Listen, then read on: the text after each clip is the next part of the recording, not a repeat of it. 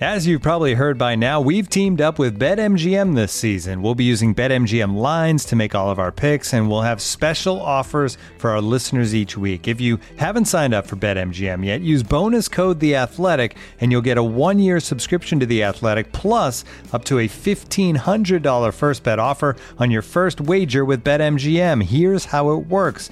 Download the BetMGM app and sign up using bonus code The Athletic. Make your first deposit of at least $10. Place your first bet on any game and claim your voucher for a 1-year subscription to The Athletic.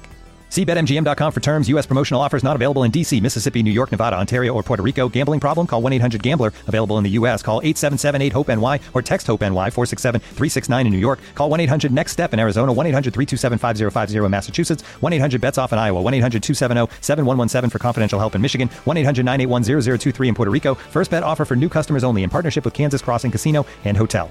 Don't forget, if you haven't signed up for BetMGM yet, use bonus code The Athletic, and you'll get a 1-year subscription to The Athletic, plus up to a $1,500 first bet offer on your first wager.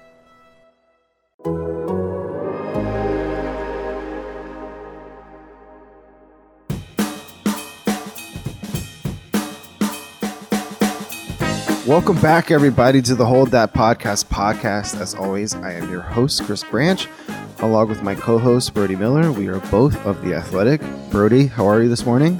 I am doing well, my man. How are you doing? You have had a busy few days where you stopped being an LSU reporter for a few hours there and covered the Final Four for us. How was that? It was fantastic. Yeah, obviously, as everyone knows, it was in New Orleans, so I was able to kind of tag on and be kind of the floating, writer guy, just finding whatever no one else is writing about. But no, it was fun, but it also led to the fun Saturday of double duty because as we all know, LSU gave us a full entire practice of access for the first time in literally 25 years. So I'm like, oh, I literally can't miss this. So I had to, and I live in New Orleans, as most listeners know by now. So I had to drive to Baton Rouge, spend 2.5 hours in the sun, which poor me, I'm not complaining, and then book it back here sweaty, and change into a suit, and then go to 2 Final Four games. So you wore a suit? Not a suit. I'm a big believer in the hybrid casual / sharp look of the dress shirt tucked into jeans with like a casual blazer. That is my go-to look, where you look simultaneously very casual, but like you look like you're up for the event. Okay, you can. I support it. You can lose the shirt and go about your night, or lose the jacket. I mean, not your shirt. Yeah, absolutely. Unless it's a late night, Because here's the thing, and I have a lot of thought put into this. All right, I mean, for most, I am a youngish and especially young-looking, like baby-faced dude, right? And I have put a lot of thought into okay, when you try to dress up in because there's always a hybrid of how you're supposed to dress for these moments, right? You're gonna see some national columnists who are just wearing literally freaking sweats, and I'm like, all right, he does what he wants at this point. Then you see people in basically business casual or suits for the moment, and you're like, all right, well, and it's I feel like when you're young and you dress like that, you look like a kid in his dad's clothes. You know what I mean? You look like you're trying very hard for the moment. But at the same time, if me, the babyface guy, goes up in casual very chill attire for a national championship, it's this kid doesn't get it. This kid doesn't care. So it's a real fine line. I'm constantly wrestling at what is the exact right way to dress for certain sporting events. I put a lot of time and thought on this. And I think the middle ground is good. I'm sure you did great, Brody. I'm sure, It doesn't sound like you agree. It sounds like you think that was a bad move. The only thing is that I didn't see you. I didn't have eyes on what you were wearing to properly comment.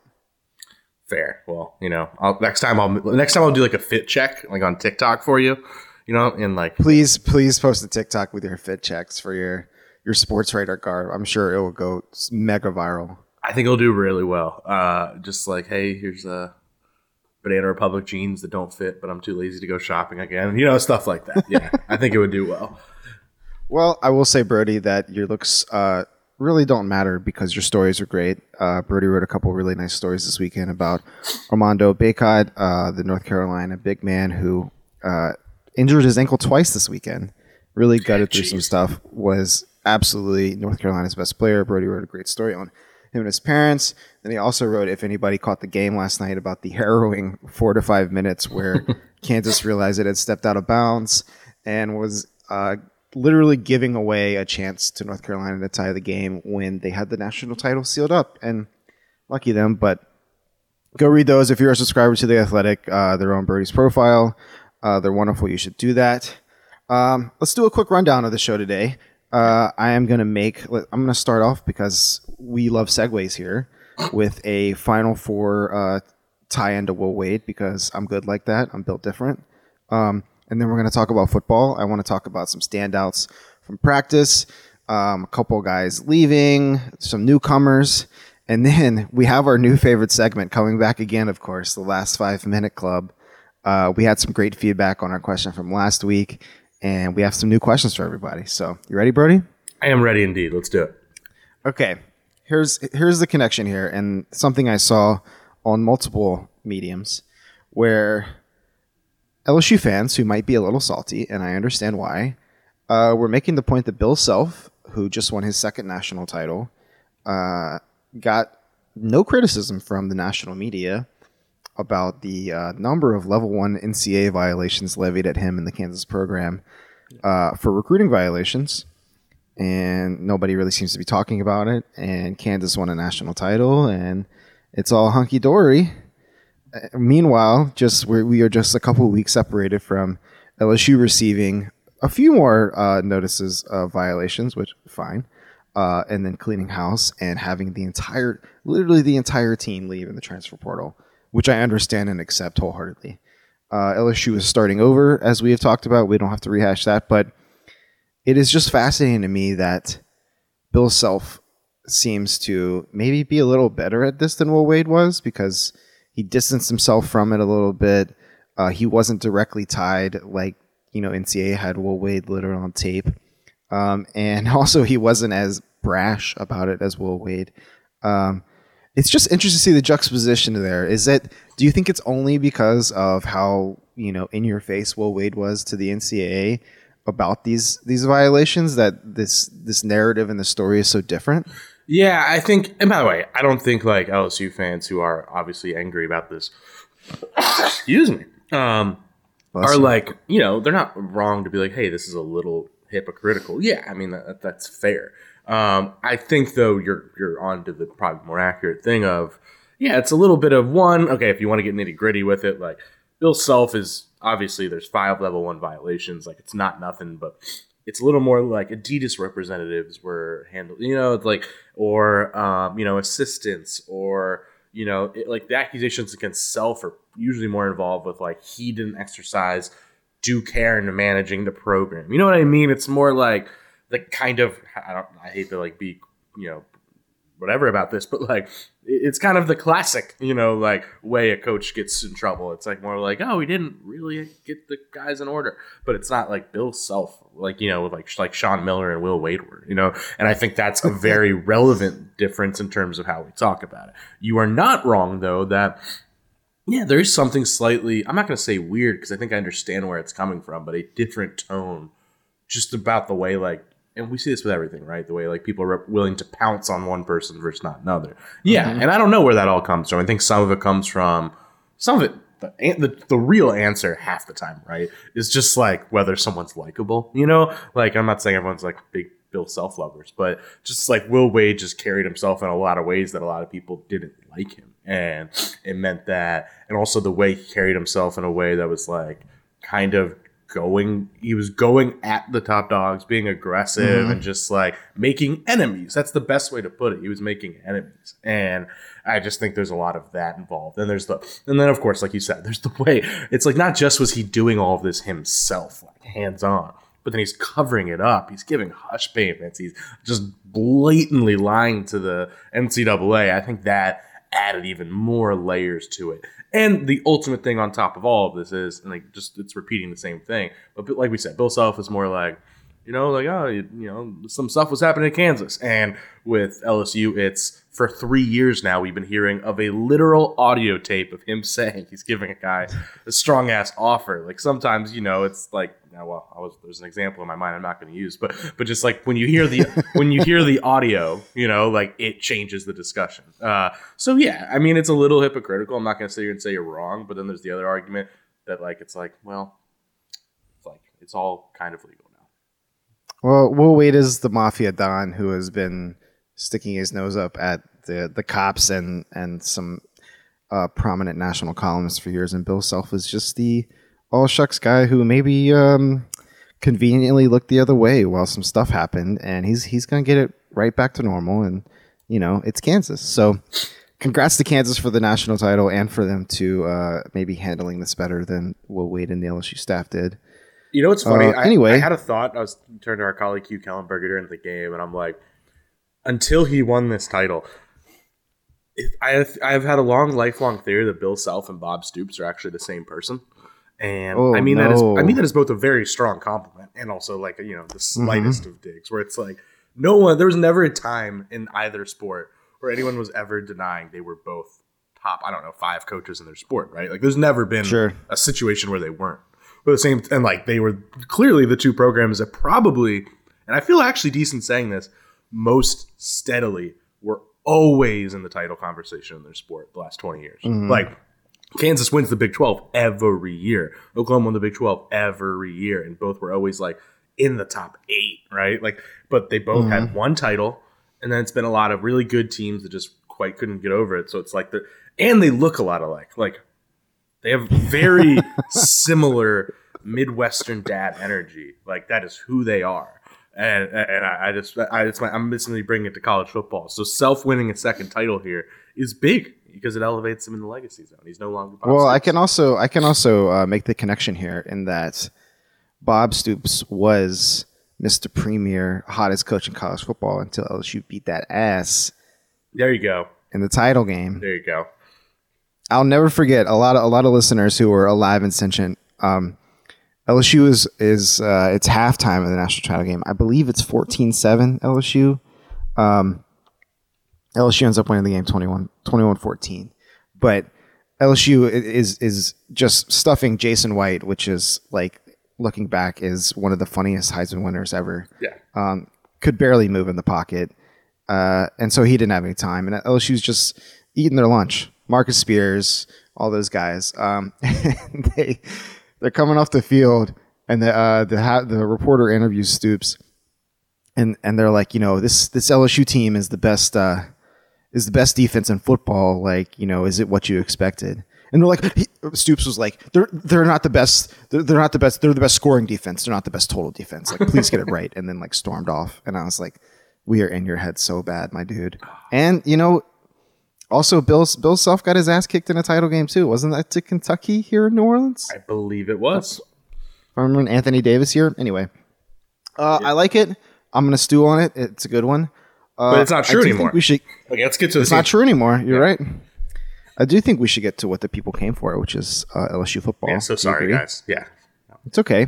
So you had a full practice. You watched the whole thing. How long did it last? Give me some general thoughts as you were consulting your clipboard and taking notes. Yeah, it was kind of surreal, for lack of a better word, right? It's like, and again, I don't want our tone to be just like thank you, LSU. No, like these programs all should do this more, but still, it is very uncommon, especially at like the top of college football, right? The big program. So it was cool. I mean, that's just the honest answer of, it's been like 5 years of watching, like guys stretch basically, and then it's like, oh, you are actually watching intense one-on-ones between linemen and coaches getting into it with guys and, giving them crap and like punishing them. And, we're watching actual 11-on-11 scrimmages, which we always normally like hear these fake stats about. And we're like, oh, this is what it actually looked like. So it was really relevant, and it was really exciting just to kind of really fill up the notebook and start kind of getting a sense of them.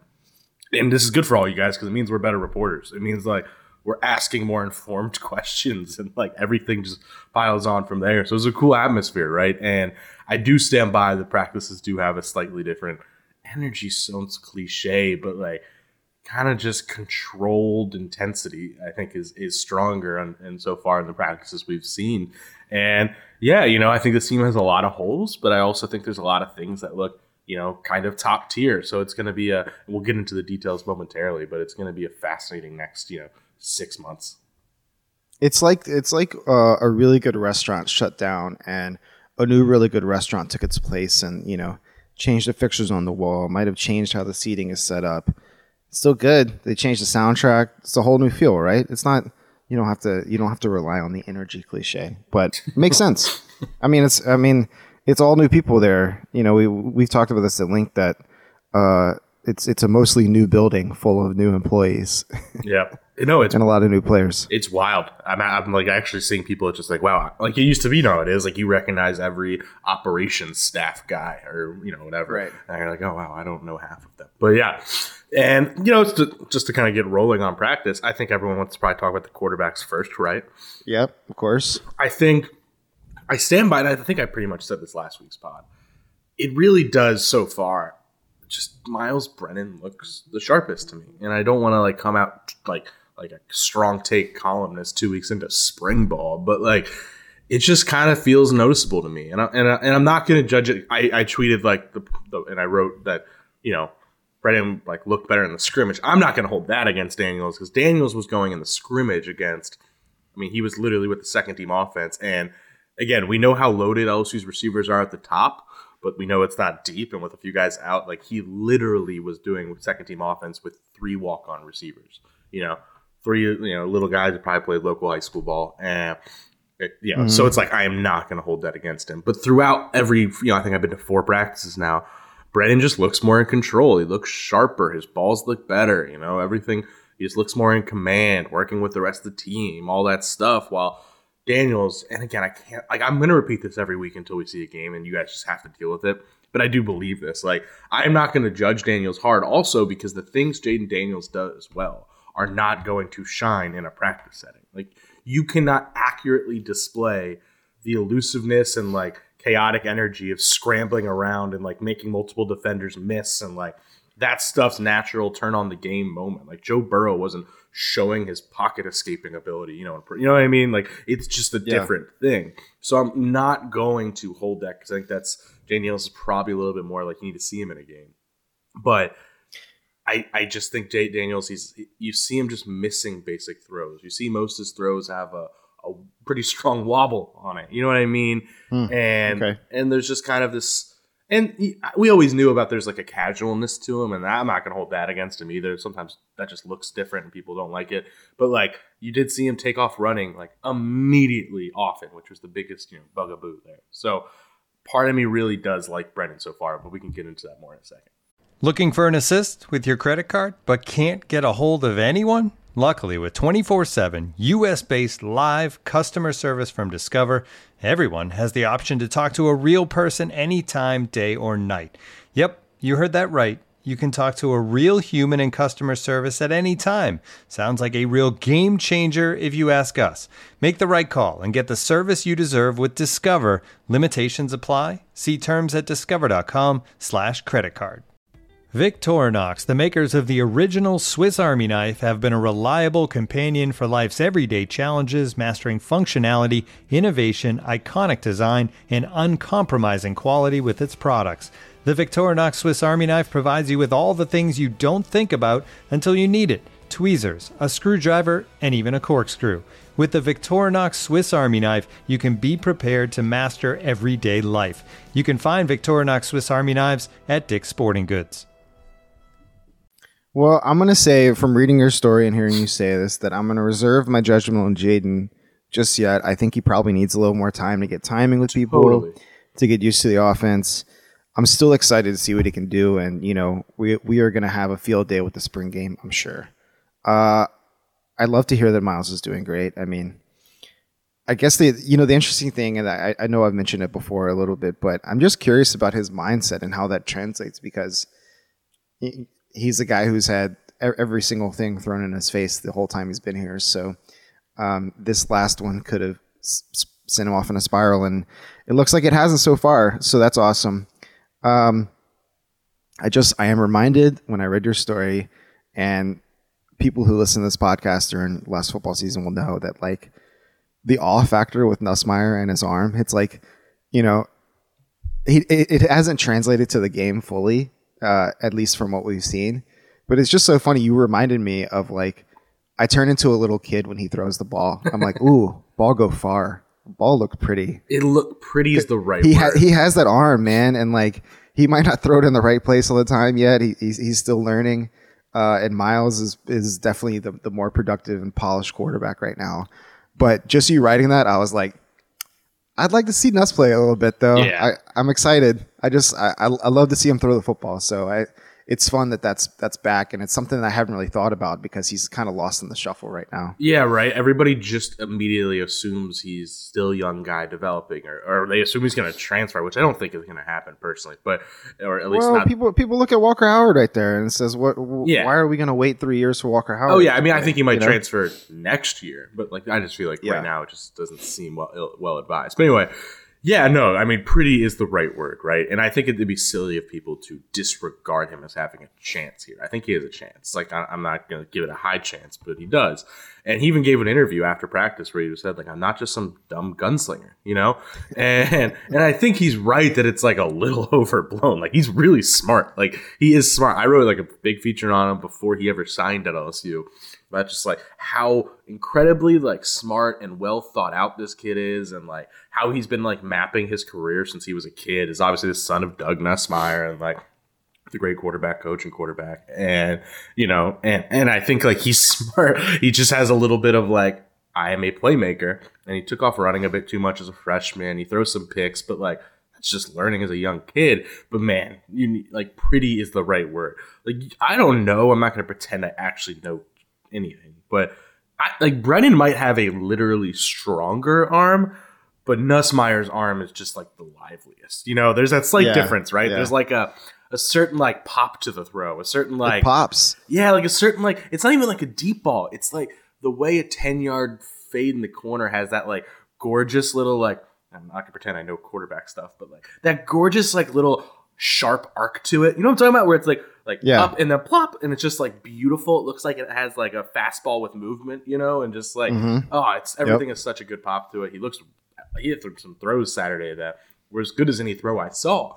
The tough thing is, Brennan just, and again, context, you know, I don't think Nussmeier's like being put in situations to run the first team completely yet that we've seen. But Brennan just, you know, he looked really, really good in that scrimmage, and he looked good in the drills too. He like, I used that example of like there was one throw where Daniels rolled right and just kind of missed a throw on a rollout, you know, just looked kind of bad. Missed, it was a wobbly and it was behind the guy, and it was just, and then so they're like, all right, Brennan, do the same thing. And it was just kind of, again, not like the hardest throw in the world, but it was right on the money. And in that scrimmage, which you haven't even mentioned, the literal first play, you know, Brennan has pressure coming immediately from the left.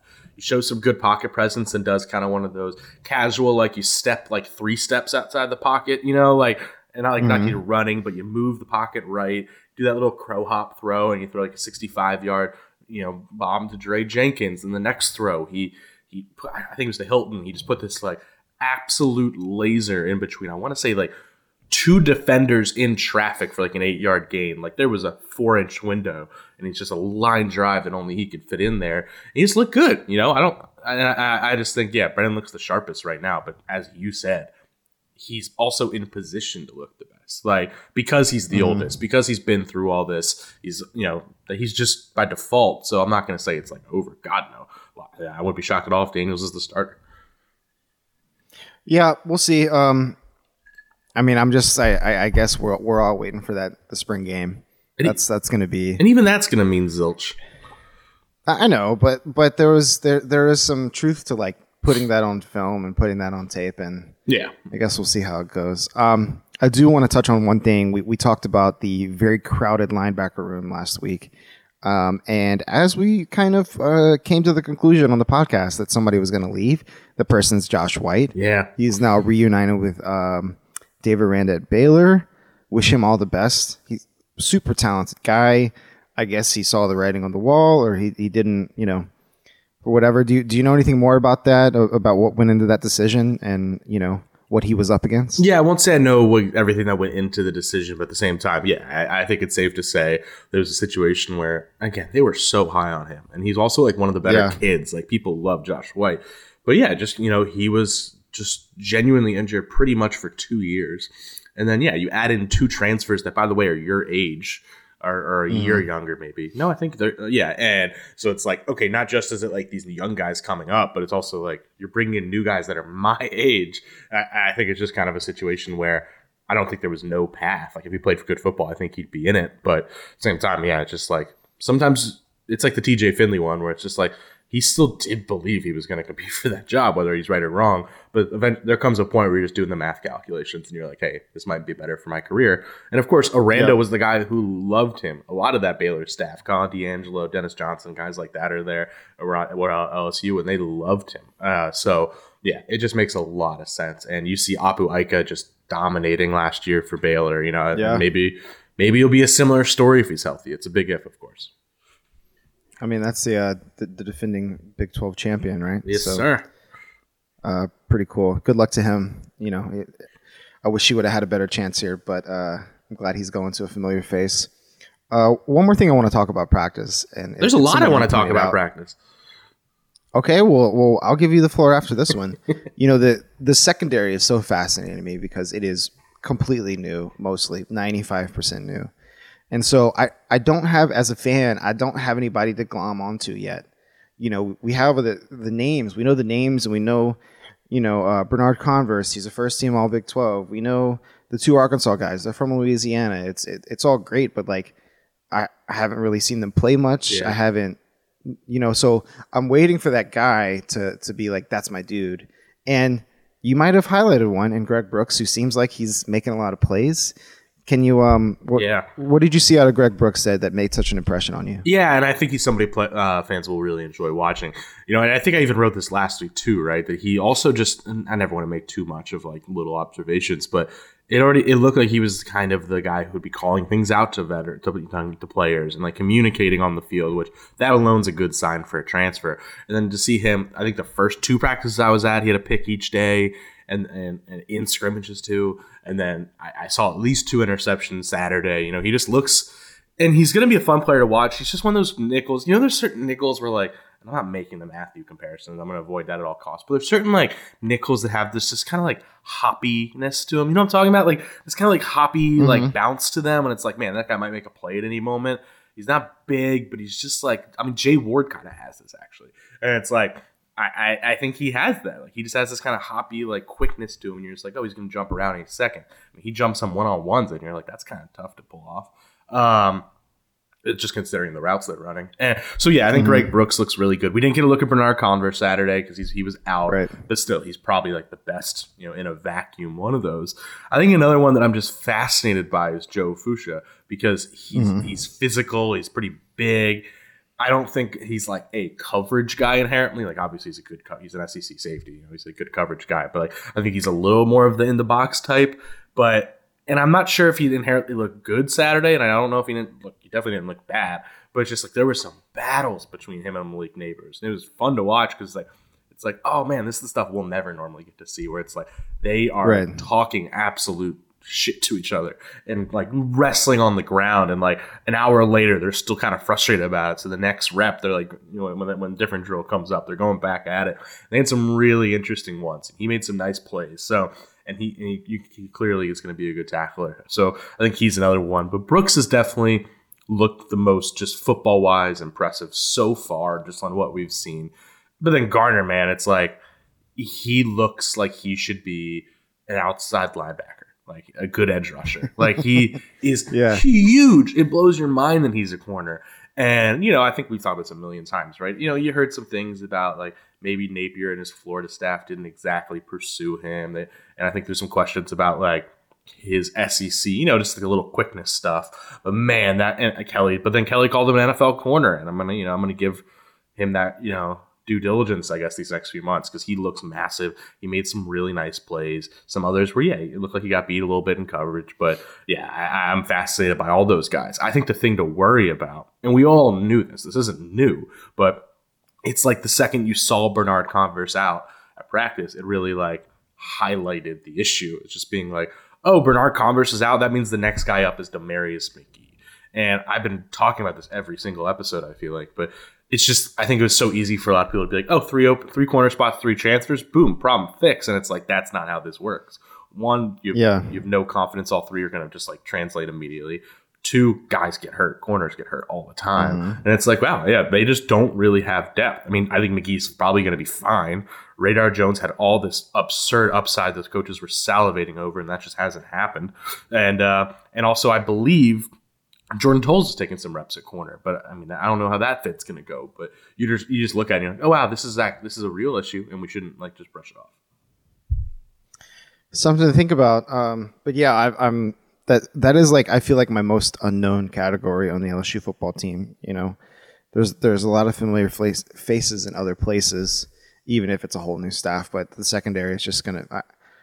The first game, I'm just gonna be like, who's that guy again? What's his number? Like that, you know. It's going to be interesting, and I hope the depth works out. Those are all the questions I had about practice, Brody. But it seems like you got some takes, bro. And hit me. Well, dude, I mean, the best part of that practice, and it wasn't even close, was how much we actually got to watch linemen going at it. Like that's what I mean, I think a lot of the passing stuff actually is nonsense in practice to some extent because it's like all simulated stuff, and being able to watch these linemen who, you know, are kind of the story of the season in a lot of real ways, like really go at it was just huge. Pass rush situations, run ones, just like basically big cat drills, but more private. Like it was big. Mason Smith, first off, I mean, it's not a surprise. I think he was on the way to becoming like an all SEC lineman as a true freshman last year before he got a little banged up. He looks like he should be, just no joke, like put him in the word categories kind of guy. He just looks like a freak. I mean, he was obviously bulldozing people, but then he also had some finesse moves and all that. And like, I can't imagine the value of last year coming up, proving you're like one of the best. He was literally for about 6 games, I believe, the best interior pass rusher like in the SEC. Like him as like a classic D tackle, which is scary. And then getting that experience as like a 4-3 end as a run stopper, like that's just I think that's probably really valuable for him, as just being this versatile like JJ Watt-esque piece.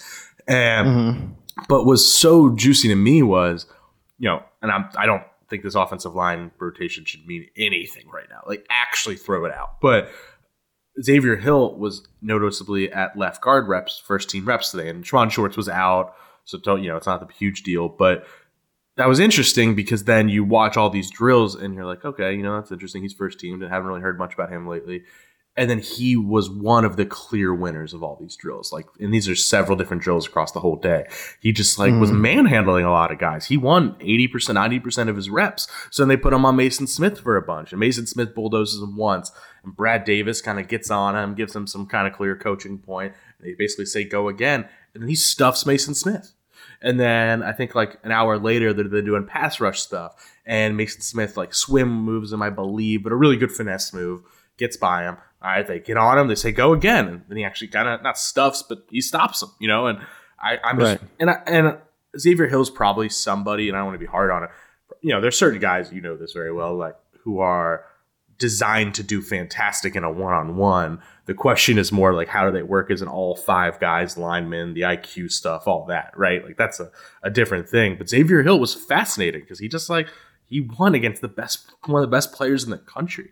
So I think that's one that really jumped out at me. Jacobian Guillory, man. That guy, I mean, he was always clearly meant to be more of a true zero nose tackle. And maybe the 4-3 wasn't ideal for him, but he still played some solid football. And he's only a third-year guy now. Top 100 recruit. He looks like he's clearly going to be the starting nose unless something dramatic changes. And he looks like a good nose, where it's like, I mean, it's so obvious. He gets lower than the guys against every time. And that, like, gorgeous football nerd way of just like perfect leverage every time, and then just like drives them up and back like 5 yards. It was, granted, the centers he's going against at LSU aren't exactly great, but still, like, it was like, okay, that guy's clearly the starting nose right now. And then just some other quick notes. Cardell for the second straight week is the first team right guard. Do not know what to make of that. Fascinating, absolutely fascinating. I know. I've written him off. I've been like literally trying to remind everyone for 3 years, like, guys, it's not going to happen. I know. And he had some really good reps. The thing is, he also had some reps where he literally fell on his face. So, like, you know, you just got to, I think that's probably going to be the Cardell experience. But that's fascinating. Miles Frazier remains with the second team. Obviously, he's the highly touted transfer from FIU, freshman All-American. Not going to make too much of that, but it's something to follow. I don't think he's inherent. I think he has to prove a lot. You know, Brad Davis told me about a month ago. He's like, Frazier's raw, really raw. And then the other one people probably want to hear about is Will Campbell. You know, the 5-star early enrollee freshman. And I wouldn't put my money on him starting, but he looks ready. You know, like he needs to add, like he's going to be a freak next year when he adds, 20 pounds of muscle and all that. But he looks ready. I never saw him lose a rep. You know, kind of that thing where like, you're not like blowing the guy up, but you are stopping them each time. Like he looked like a good technique left tackle and always held his own against really good edge rushers. So yeah, I think and there's more I'm just like blanking on, but there's the O-line battles I think were the most informative in a lot of ways of the whole day. I love it. You have really informed me of maybe how my brain works as an LSU fan, because I really outlined my worries and answers to those worries. The defensive line, you wrote nice things about them. You just made great points. I guess I wasn't worried about them. Like, it's a bunch of studs back there that I just assume we're gonna be good. And so my mind said, okay, you don't have to worry about them. And then I'm like, yes, we should talk about how awesome they're gonna be. It's so stupid about that. So thank you for that. I mean, shush. No, but it's full of awesome recruits that Coach O brought in that, are still there and played really well last year in a lot of spots. And I mean, with maybe some different coaching techniques, they're going to be awesome. And it's a different front, obviously. So it's going to be, I'm really intrigued by which guys thrive. And I have no idea how Ollie Gay is going to be as more of a 3-4 end, Right. That's something to really ask about. And I haven't gotten a great answer yet. Haven't noticed him blow anything up. At the same time, 3-4 ends, right? They don't exactly blow things up the same, but I think that's something I'm really fascinated by. But I think Mason Smith's going to be even better than the other 3-4 DN roles. So it's something I'm so intrigued by. And obviously Ojulari now as a stand-up linebacker is going to be probably dominant. I mean, it just feels like all those guys are pros. Smith, Ojulari, Guillory, Gay, just four pros on the defensive line right now. Totally. Probably more behind them. So I'm pumped about that. I'm really not super stressed about the offensive line, which might be dumb on my part. I think just having the bodies in there and good guys, and my brain says they're going to figure it out. Might be optimistic thinking after last year. Yeah, if anything, the last 2 years in the entire LSU football has taught us, man, don't assume they're going to figure it out. You can't do it. I know. I guess this is one thing that I'm trusting the new coaching staff with that maybe I should be more skeptical about. And then, after week 1 and they allow 6 sacks, I'll come on here dejected. But I'm trusting them right now, and I really like that we kept Brad around, and I think it's going to be good. I mean, of course, it's spring practice. This happens every year where I'm like, maybe we could win 11 games. I'm going to chill out on that front. Pump the brakes, but, yeah, we're playing against each other. Nobody's going to say we're looking bad right now. Yeah. Has any coach in a spring practice been like, we're not where we need to be? This team is not going to be great. Actually, yes. You know who? The legend, the god. Steve Spurrier. Steve Ensminger. Oh, really? Remember? Oh, my When did you say God. Summer of 2018. We interview him before the season, and he literally is my favorite. I think maybe my favorite interview ever, where he's just he's not even being dramatic about it. He's just I think we installed half the offense tops, and just he's yeah, we have no idea who the running backs are. Quarterback's a mess right now. We have a bunch of receivers, but none of them have proven anything. And it's just he was just blatantly yeah, no, we're not ready. I'm glad you asked. I appreciate that. It sets expectations. Steve's a god, and I won't say there are many people I cover. Steve Ensminger, OG. All right. Well, there you go. Well, Steve Ensminger's not around, so I assume he's alive. That I didn't mean he was not with us anymore. Damn. Okay, Brody. Anyway, I'm having a great I assume day. we're going to get very guarded statements from Brian Kelly and the staff about how LSU is looking. So they would still have a long way to go. Just for context, they wouldn't even play ball on positional stuff. You know what I mean? Of course. There's usually a little bit of he looks good. They're not even playing ball with giving anything that we might use as a pecking order. So, sure. They're like you'll get a full practice and nothing else. And it's going to be a fun contrast between Orgeron and Kelly, right? Where Orgeron wouldn't give you the most insightful, in the weeds answers about what's going on in the program. Not really, but he'd also just kind of not have the discipline to just not tell us some stuff he's supposed to not tell us. He'd just be oh yeah, that guy's hurt. He would just say it. Or just oh, I don't think you're supposed to tell us that. Or I think this guy's probably number 1 on the depth chart. He'd say that because he'd let that stuff slip. While Kelly's giving us some really cool insight into process and really how they're running the program and what's changing. Real thought out, this is how we're doing things stuff. but I don't think Kelly will ever let something with the team and roster slip. So it's going to be a real trade-off there for you guys as readers and listeners. Any last thing about practice before we move on to our last 5-minute club. Any updates on Kayshawn at all? Was he around? Yeah. Glad you asked. Did we see him? Glad you asked. So he was at practice the whole time. You know, he was on the bike a lot, walking around obviously in a boot. He doesn't exactly look like he's the most fit right now, but at the same time, like, we're not body shaming here. He's injured. You know, there's only so much he can do. Yeah. But yeah. No, I think it was a good sign that he was just around the whole time. He's been at each practice I've been to, but yeah, he's standing next to all of his receivers and drills and like talking to them and stuff. So, you know, am I going to make too much of that? No, I think the stuff Kelly's referring to is more like workouts in the morning, you know, like in like meetings, that stuff. But you know, it's a good sign for sure. And now, two pigeons bemoaning the fact you can stream DirecTV satellite-free. You see this? A family watching baseball on DirecTV with no satellite dish in sight. Let's heckle them. You call that changing the channel? Choke up on the remote, buddy. I hope getting all these games on DirecTV makes up for your mother not pre-chewing your sunflower seeds. DirecTV has the most MLB games. Visit DirecTV.com. Claim based on total games offered on national and regional sports networks with choice package or higher. Availability of RSNs varies by zip code and package. High-speed internet service required. Terms and restrictions apply. When you need mealtime inspiration, it's worth shopping Kroger, where you'll find over 30,000 mouth-watering choices that excite your inner foodie. And no matter what tasty choice you make, you'll enjoy our everyday low prices, plus extra ways to save, like digital coupons worth over $600 each week. You can also save up to $1 off per gallon at the pump with fuel points. More savings and more inspiring flavors make shopping Kroger worth it every time. Kroger, fresh for everyone. Fuel restrictions apply. Yeah, okay. Sounds good to me. All right, Brody, it's our favorite new segment, the Last 5-Minute Club. I'm excited. We had vigorous discourse about our thoughts last week, and everybody was very split among, if you need a reminder, last week we tried to pick who would win between the Week 1 2020 LSU team and Week 1 2021 LSU team. I was no clearer. I was not swayed away from my thoughts, and you shouldn't be either, because I don't know. It was going to be a slop game that somebody would have to win, but it was a fun discussion. So thank you everybody for participating. This week I have a great question from a reader. We got a lot of great questions. Thank you guys for writing in. We might, some of the questions that I got, and also thank you everybody for following directions and sending them just to me, so we can make this as organic as possible. Well done. Reading comprehension, listening comprehension, off the charts. So I got a lot of questions. I might save a couple for next week, depending on the crap we get after this.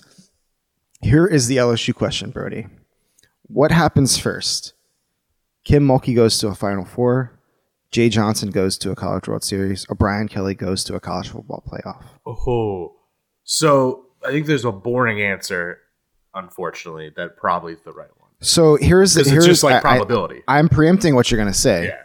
I thought about making this Jay Johnson goes to a College World Series final. I think, and that's too hard. Yeah, I see your issue. Like, that's the odds of that are the smallest of the three by far, while making the World Series is the most. Should we just say the last four teams in the College World Series to make this even? Because we're all talking about the Final Four of each sport. It's tough, even though that means different things in each sport, and there are different ways to get there. I like it. I think that's a good move. Okay, we'll do that. And a lot of this is semantics, so we're all really talking about the same thing, which is who's most likely to, you know what I mean? Like, we don't have to get literal. Who's most likely to get to the top.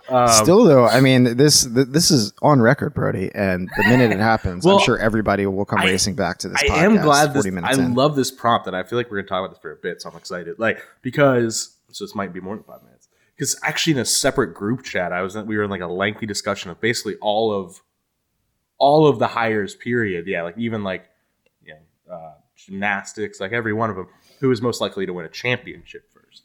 And I said Mulkey very confidently. But yeah, and I feel deep. But at the same time, it's like when you make it playoff / Final Four / we'll call it Omaha run. Man, that gets tough. What's your immediate thought? I'm going to think for a hot sec. My immediate thought is Johnson. I think so too. I think there is less competition top to bottom in baseball, and LSU is in a different tier. Now, LSU has had their struggles this year, They can't seem to field the damn ball. Yeah, they can hit. They can hit everybody, which is great, but fielding errors could also be fixed pretty well. I think more than maybe hitting a fastball could. So I like the chances, and this is a new era. But every single Paul team made a run in late April and won 6 of 7 series, and all of a sudden they've won 17 out of their last 20, and they're heading into Omaha and they're hot.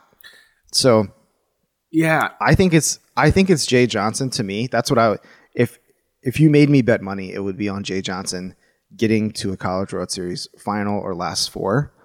But I mean, also with the transfer portal in all sports, it just feels like Kim is primed.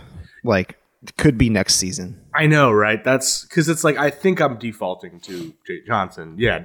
Not by numbers, because that's not fair. Like, football is also a program that should be top 10 every year. So it's like, it's not accurate. But at the same time, there is just like a probability feel to it of like LSU baseball by default should be one of the 16 best teams every year. Yes. And they have like a resources that, to your point, like LSU football should always be resources, talent, tops. Like, they should be in the big 6, right? Like, that's probably or 7, maybe 7.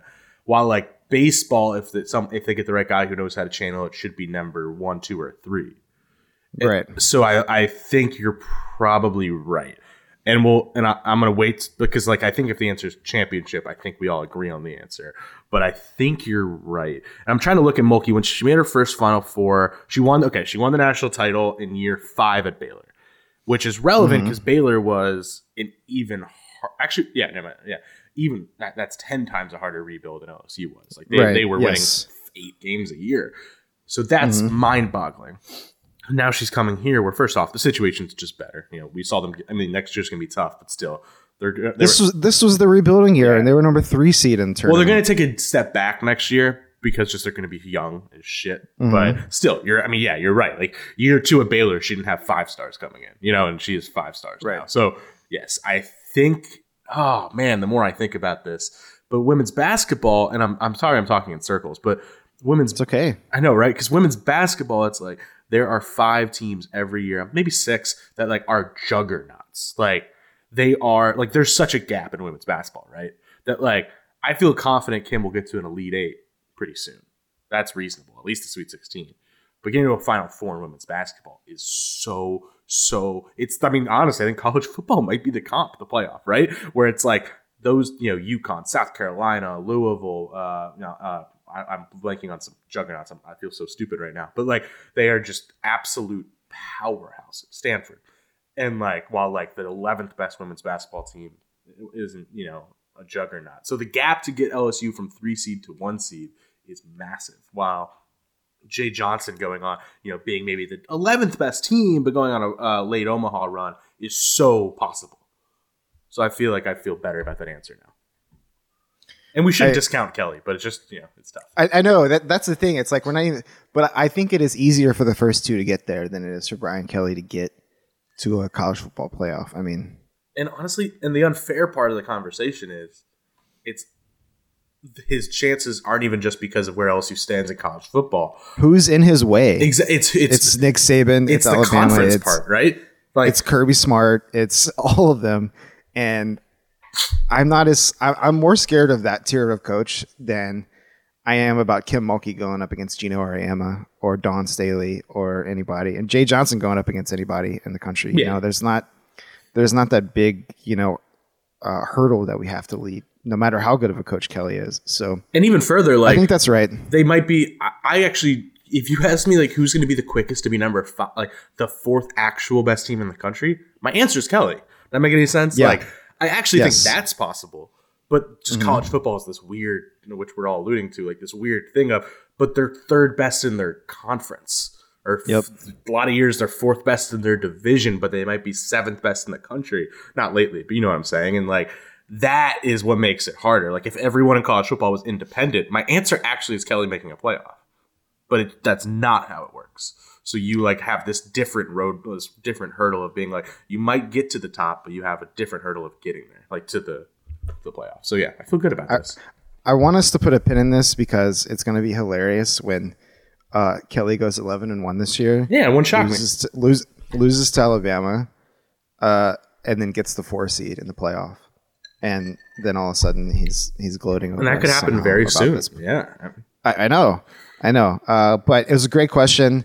I'm sorry. That was a good one. I loved it. I couldn't find the question. I apologize to whoever sent that in. That I'm forgetting your name. Come on, I know. Part of this is about user experience and connecting with our fans. We're not even giving the guy love. They know. And look, you know what? When you find out who it is, we gotta like Venmo him. You know, like come on. I'll Venmo them $1. Angrily tweet me and include documentation of where you sent it, and I will Venmo you $1. I promise. I do have a second question now that I have come up with that was actually reader submitted that I am going to veer off a little bit.